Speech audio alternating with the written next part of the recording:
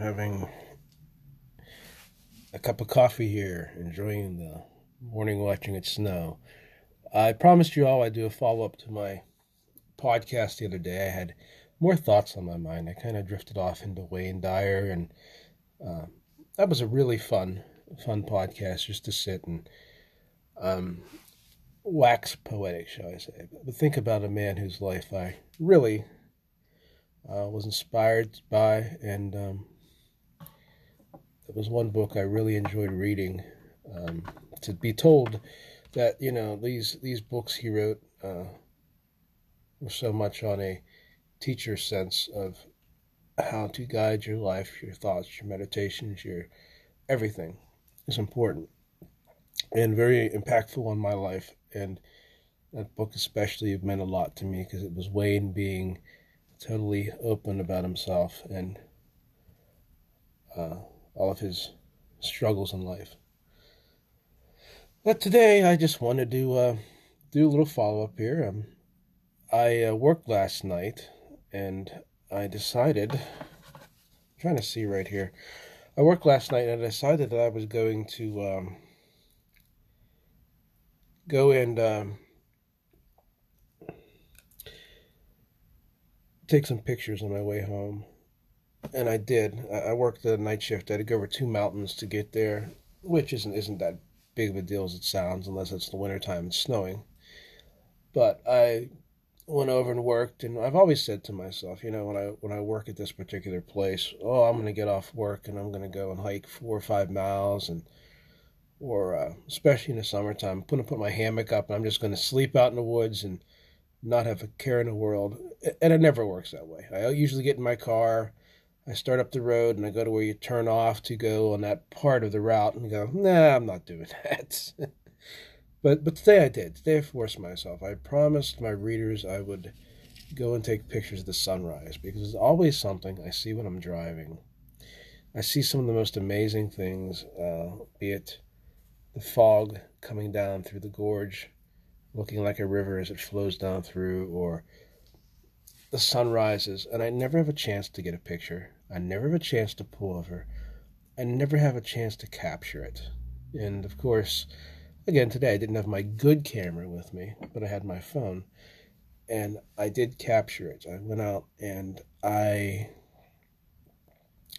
walked through the woods with my poems I wanted to read, and there was nobody there. Nobody anywhere up there. Nobody was as crazy as me. It was 30 degrees, it was snowing, and I'm walking back to a cliff face. And on the way there, I have to understand when you're walking at some peak like that, you're facing upwards. And the whole ridge of the trees was just burning with the beautiful embers of fire of the sunrise. And I got out there, where I've been many, many times in my life. I remember my first time I was there, in fact. I was a little kid, and it scared the hell out of me, because it is a very dangerous place. But I'd never seen the sunrise there before. It was the first time for me at that spot. And it was so exceptionally beautiful. It was supposed to rain and snow, but it so happened right on the horizon, there was just a little glimmer of a crack in the sky where the sun came through and made like this burning line across. And of all days, well, what a great day to do that, I have here two pens that I bought. You can't see them, but I got the one in the mail today, and I wanted this one for the color of it so much. I have one like it. They're Noodler's, of course. I really like Noodler's pens. This is an Ahab. A lot of symbolism goes into these pens. A lot of story to them. And it's a demonstrator pen. You can see through it, but it's not a clear demonstrator. I have another one of his here that is I believe this is a nib creeper. And I got this in an amber, so it's more of a darker orange color. This one is, I believe it's called, if I butcher this name, I'm sorry. some type of honey. It's a Carolian honey. This type of bee that this pen is built on the color of is a bee from where my family came from in Russia or Czechoslovakia or the Ukraine, I should say, whatever they call it. It's the reason my family left. One of the reasons was there were so many wars and the names of the places were changing so much that it lost. It lost for them the flavor and zest of wanting to be there when you're always fighting in wars and you're a warrior. But this area of the Ukraine, I'll say, in Russia, has, in many ways, it's an area that expands more than most states and most countries would. Uh, that this bee came from, as opposed to the Western honeybee, the Italian honeybee. It's a bee that will outperform any other bee, um, especially the Italian and African bees. This bee has more of an abundance to a sweeter honey, and a it doesn't let things get to it. It'll still go out and look for the honey that its hive needs in these circumstances of overcast days, colder weather, you name it. So what you get with these bees, you get a different type of flower that they're feeding from than the bees that are out in these other circumstances, and it's a better honey that they make. And this pen is Nathan Tardif named it that, and he based it on that. So I have two here. This is the Topeki Amber, which is really nice, Nipper Creeper. But I wanted the Ahab, and it was something I really liked, and it came and it just matches the color of that sunrise. Um, I've seen many sunsets, but nothing as beautiful as that sunrise. So I get this pen. Wayne Dyer would say about spontaneity and look for those important um, things that happen in your life. There aren't more than coincidence. So this is what I wrote a couple poems with today. I already inked it up and captured as well in writing what I had seen. I have had three Ahabs in my life. One is the best nib on it. It's a very fine one for some reason. It is a December 25th pen. It's a green Christmas tree colored pen. That's a solid color. You can't see through it like with these demonstrators. These demonstrators are always kind of neat. They look like something from the long past that you would find. So my phone just went off. I hope I'm still on here. Yeah. But this pen is a nice one. If you ever get a chance to buy them, I like all of his pens.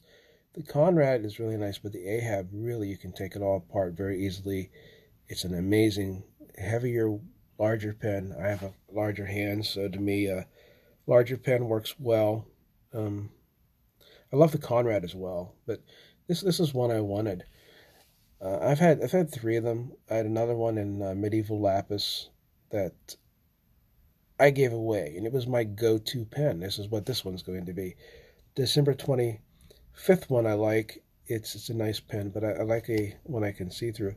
The lapis one was a real pretty blue, and if you'd ever been to any of my book signings, you know the pen I had, because it always sat right there, and I would get compliments. People say, "Wow, that's a really beautiful pen," and I say, "Yeah," and I tell them the story just like I did to you. And it so happened this past year, a good friend of mine, her daughter had a baby, and they were all inflicted with COVID. A few weeks after that, they lost members of their family, and I was supposed to be going to her daughter's wedding this year. I was trying to save up for it. I'm a couple thousand in the red right now because of other circumstances, so none of it worked out the way I envisioned this year to go. And I am not complaining about it. I could easily have been a victim of this plague we're dealing with, this horrible thing, and I still could be. Nothing's written in stone. Every day is a precious gift. I say that, and I've said it. It struck me that it was hard on me, and it was a lot harder on my friend's daughter. It was a lot harder on her. So what I did is I sat there and I thought about it to myself. I thought, I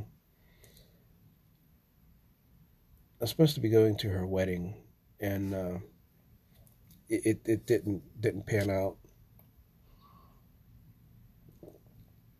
Instead, I've seen them suffer a lot this year. So for the birth of her daughter, I decided, this is something I can give. This girl likes doing calligraphy. She likes pens. And you give her a pen that has a prominence with it, that I've used it, that people have seen me with it. It has my name associated with it. And maybe someday, I told her use it. But maybe someday it might be worth something because of my being a writer. Who knows? So it was a gift that, to me, I've never given away too many pens. I gave one that I had specially made for Valerie's daughter at her graduation. So that's one pen I've given away. Other than that, I don't believe I've ever given away a pen before. And I loved doing it. It was so exciting to me to give it away. And when I did, I had this moment of sadness, though. I went back and I had my December 25th pen. I thought, well, I have this one. I can use it. And I have other ones. I have the Conrad Nap. But I thought, I really missed that pen because it was like something you always had with you. It's always like, this pen is going to be with me. I always remember it. You wake up in the morning, your phone, your earbuds, your notebook, all those things, and it's always that pen is sitting right there. So I wanted something to replace it in a way, and just I like this one a lot. You can look at Nathan's videos on him. He talks a great deal about the story that goes into this pen, how he created it, the piston filler on it, and he throws it all into the Moby Dick story with the whale. And if you look at the pen and read through it, you'll know that this entire pen, though it looks like a normal pen, is the whole story of Moby Dick, and dedicated to that mighty whale. There's a lot of symbolism in his creation of pens and inks, and even the finish on this. I mean, you think about how it's named after that type of honeybee from the Caucasus Mountains.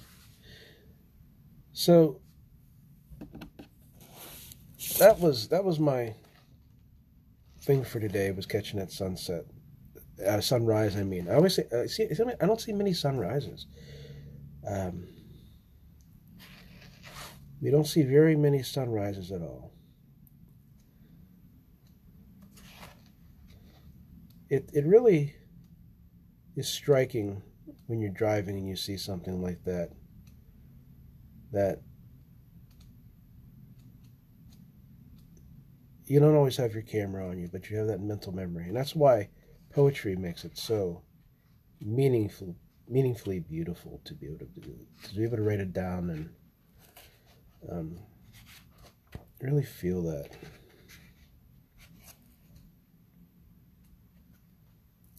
I read a poem that Rumi had written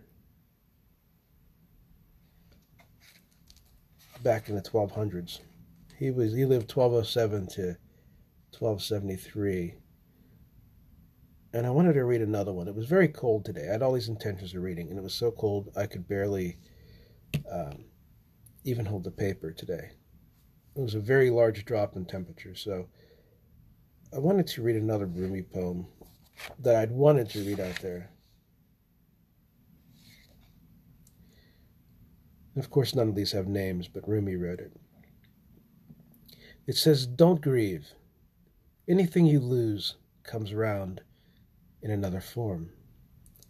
The child weaned from mother's milk now drinks wine and honey mixed. God's joy moves from unmarked box to unmarked box, from cell to cell, as rainwater down into flower bed, as roses up from ground. Now it looks like a plate of rice and fish, now a cliff covered with vines, now a horse being saddled. It hides within these things, till one day it cracks them open. Part of the self leaves the body when you sleep and changes shape. You might say, last night I was a cypress tree, a small bed of tulips, a field of grapevines. Then the phantasm goes away and you're back in the room. I don't want to be any more fearful. Hear what's behind what I say. Ta-dum-dum, ta-dum-dum, ta-dum-dum.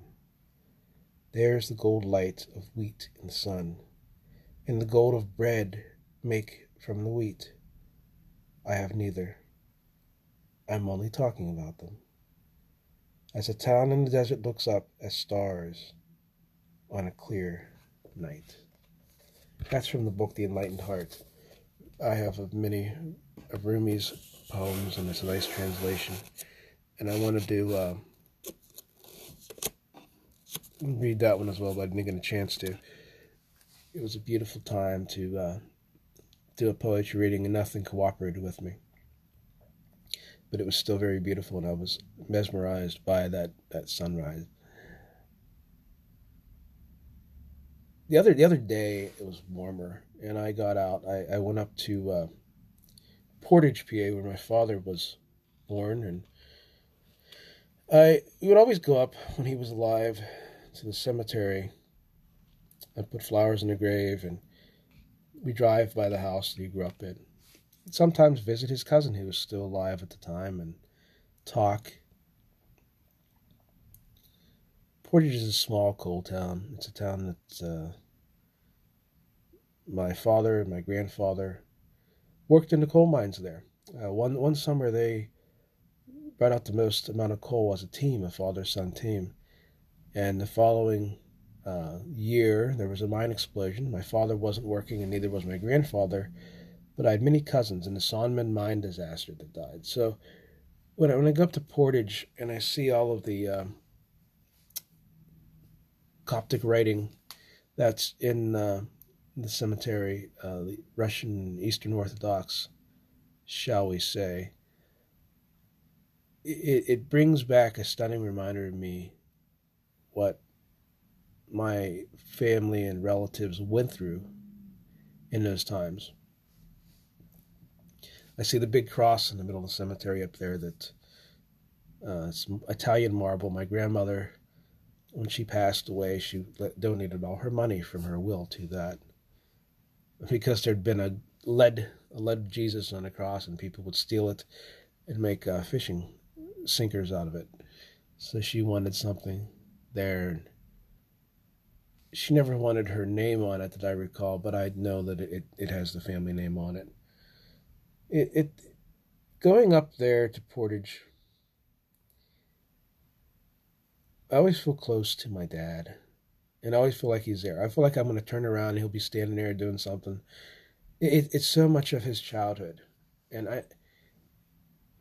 he was in his 50s when I was born, so I missed the whole early part of his life. And people say to me, what's your father like? You should write a book about these things you have in your mind and some of the things you've written down and the detail. And I say I wouldn't even know where to begin, because the first 50 years of his life are stories he told me, speculation. I don't remember all of the names. I don't remember all the people. A lot of the stories would not be as open to today's world discussion as they would have been many years ago. People were more in their own clannish groups back then, especially a lot of the immigrants, and they came over from another country, spoke a different language. So every area was broken off into little sections. I said in my last podcast about the young Jewish girl he had dated, and that was, in that time, two communities within that community that never really related to one another except to buy meat at the butcher's or food or wine, or there was very little crossing of those barriers that at that time were up. It was much of the old world. And that was the world my father grew up in. He spoke both Slovak and English. So for many of the people, he himself was a translator, even as a young kid. To look at Portage now, you would have no idea about that. You drive through it, drive under the bridge, go up around the turn. I'm talking the main street, and in 2 minutes you're out of town. It's a small town, little patch town, but you don't get a feel for the history. I do. I still hear the stories my dad talking about working at Henry Barnett's beer distributor for summer, when the beer came in wooden crates. I still hear the stories about the silk mill where all these women would work on the sewing machines, and he caught the one guy. There were he went in the basement, saw this light shining down. This guy drilled holes up in this weirdo that was sneaking a peek, shall we say. And my father caught the guy and took care of him in a way that day and age you could, and was a hero for a while. I have all these stories of my father. I have the one where there was a girl that nobody would have ever thought would be the parade queen and homecoming queen. And my father thought highly of her, though she wasn't the most beautiful person in town. And he got this group of people together and said, let's all nominate her. And it caused an uproar. But that was my father. He wanted to do something good for somebody. All these stories come back to me of a time that I was not alive at. I want to take something Wayne Dyer kind of said. He would go places and said that he felt that. Something in your DNA, something in your collective consciousness, something in how it's coded into you has memory. I know my father felt this. He went to Czechoslovakia after World War II. He was walking through and walked right to his great-grandfather's grave. He'd never been there before, and he said it was so weird. He says, everything I saw there, I knew where it was at. I felt like I'd been there before. And there's some scientific proof to this. If you look at how, if you're depressed all the time, if you're pregnant and depressed, your baby will have genetically coded into its brain cells and neuroreceptors more of a tendency to feel a depression, to be depressed. As I say at work, and I'm taught to say, we are not depressed, we are depressing. We are not hurt, we are hurting. We are not loved, we are loving. When you put that into the verb form, it shows you that it's an active process. And your brain works the same way with neurotransmitters. So, if you come from a group of people that had had tough times, as my people did during the Middle Ages up until the early 1700s, you would see that the warrior spirit comes with a heavy price, and there is a tendency that people have, like with the Irish. I have Irish blood, so I can say it. I have Irish blood too.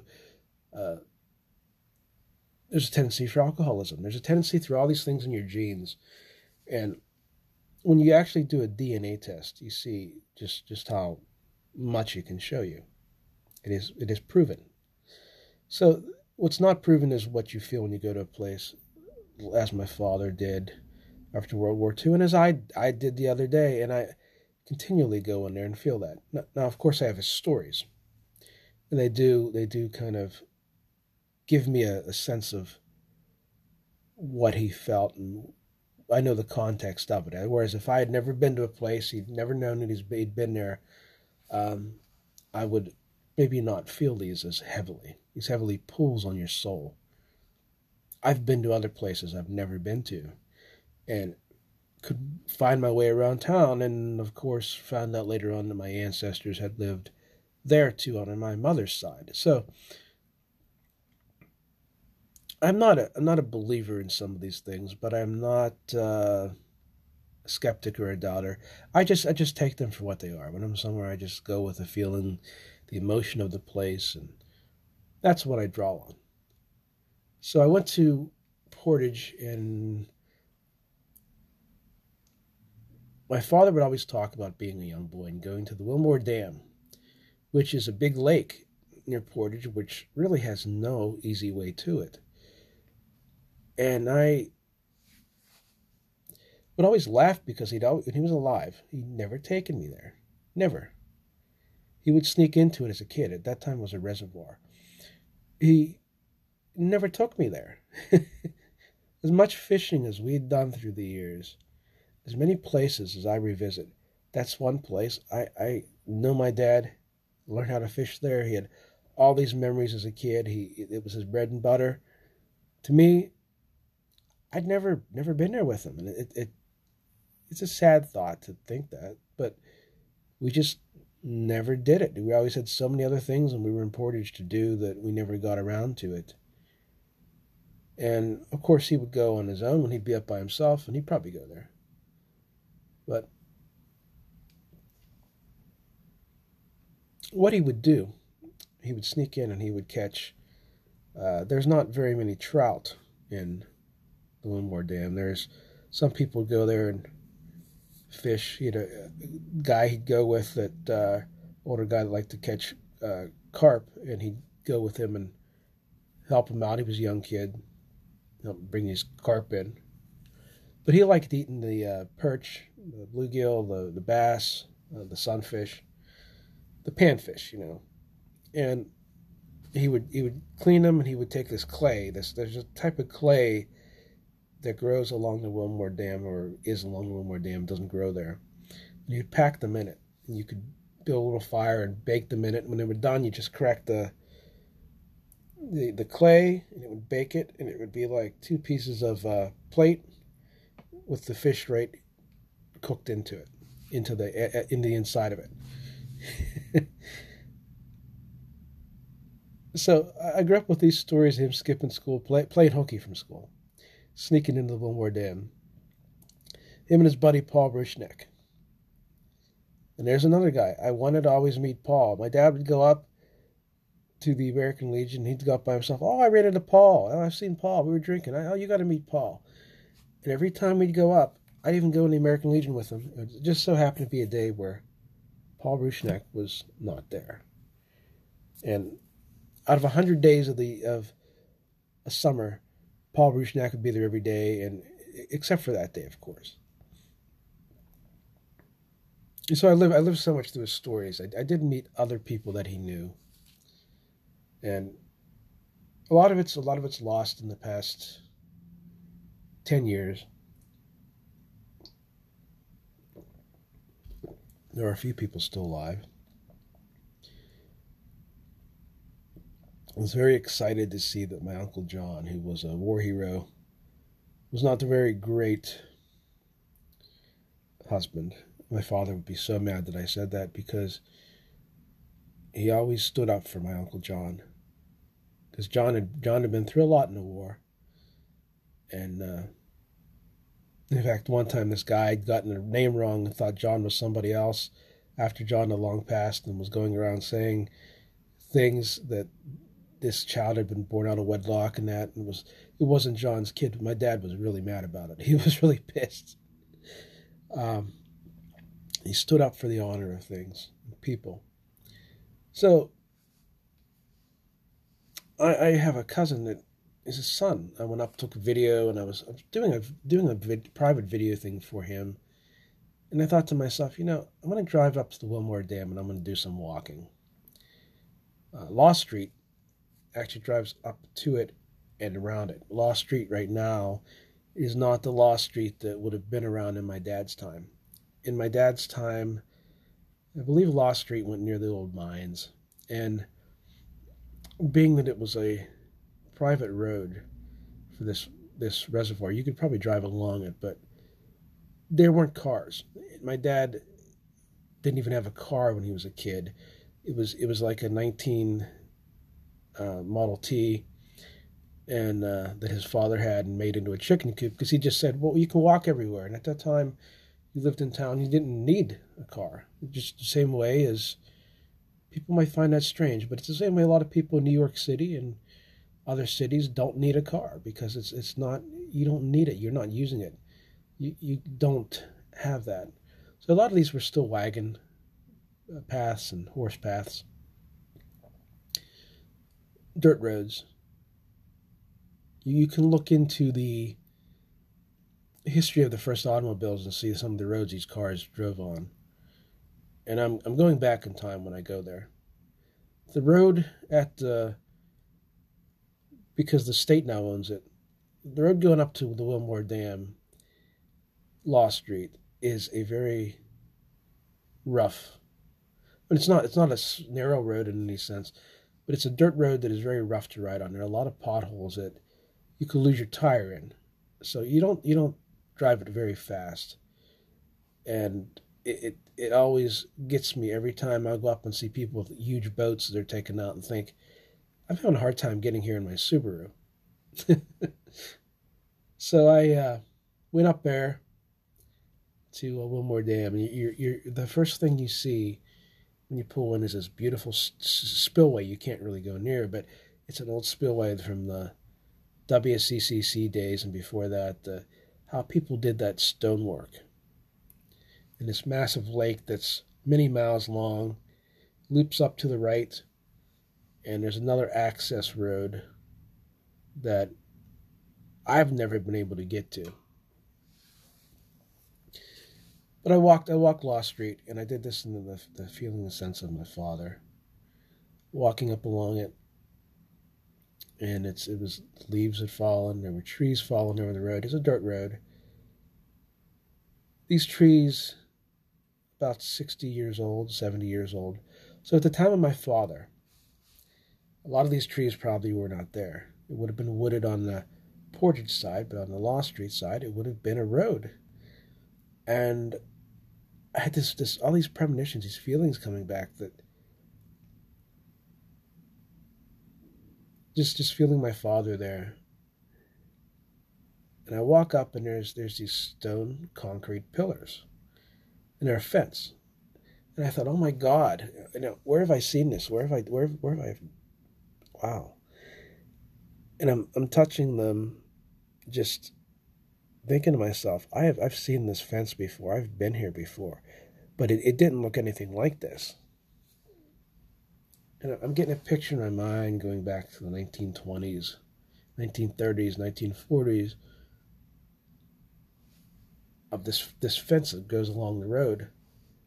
And I had a memory of climbing over it, okay? That would have probably been my dad's memory of climbing over this fence, sneaking in, going fishing.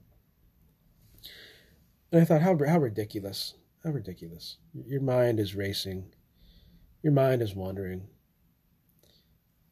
Because I was back about 4 miles or 5 miles along the edge of the lake when I came upon this fence. There's a lot of really nice fishing areas and picnic areas along there, by the way. If you want something really private and you want to get away with your family by the lake, it's beautiful. But these concrete stone pylons were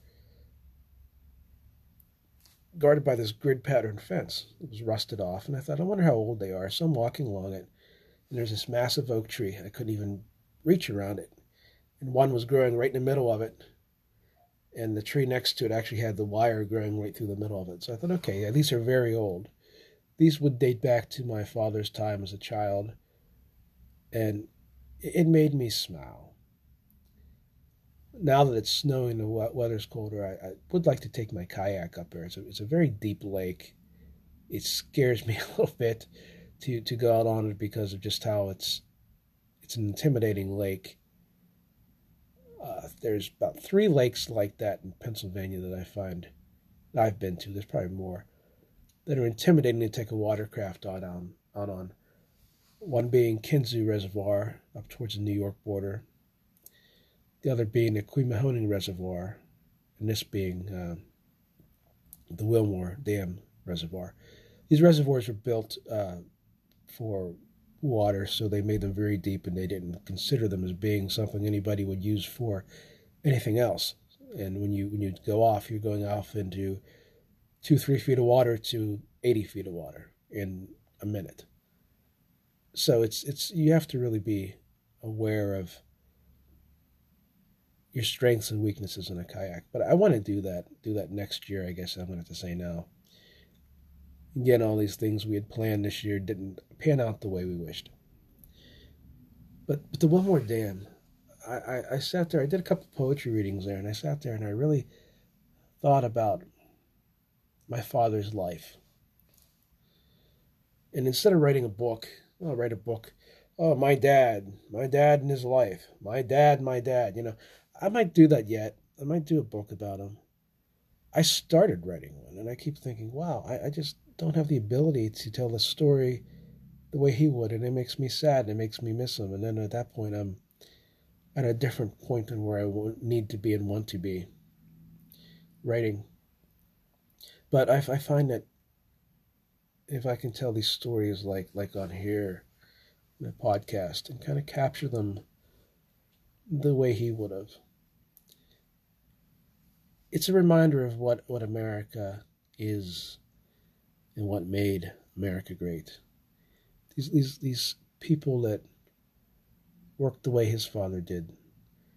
The times of innocence when like he had, where he could just sneak out of school and sneak in this big massive reservoir, go fishing and sit along it all day and cook up some fish and just be like Huckleberry Finn. you know, what a beautiful time it was for him to live and grow up. And of course, World War II and Korea were not great. That really was a different experience for him. But when you capture his childhood in those early years, it's always Portage that makes me think so much of him. And I went this with another thing about this pen I got that's honey colored. I remember him saying how some of those big trees along the Wilmore Dam would have bees that would be in them, and they get honey from them. He knew how to survive, my old man.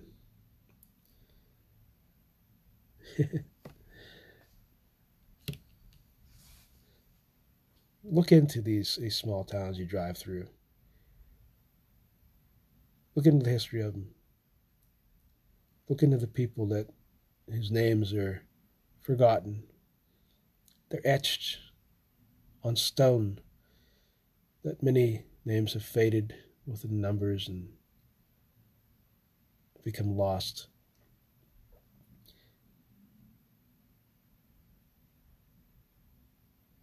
Look at all these old histories of people and these families.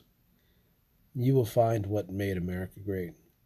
I am so glad that we're going back to, hopefully, not a time politically one way or the other,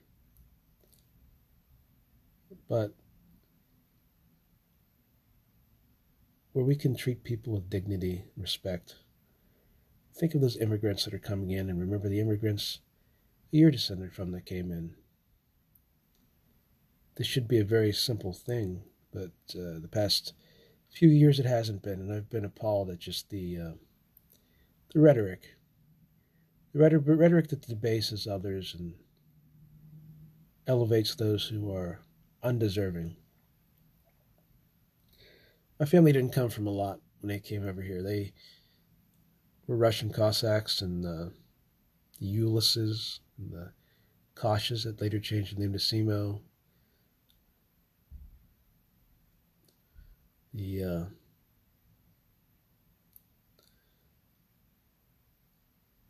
Ardillas, Tercos. These are names to me that are etched in my heart when I think of small town America. The sacrifices of our ancestors, the coal miners, the men who worked in mines or in steel mills. Really powerful stuff.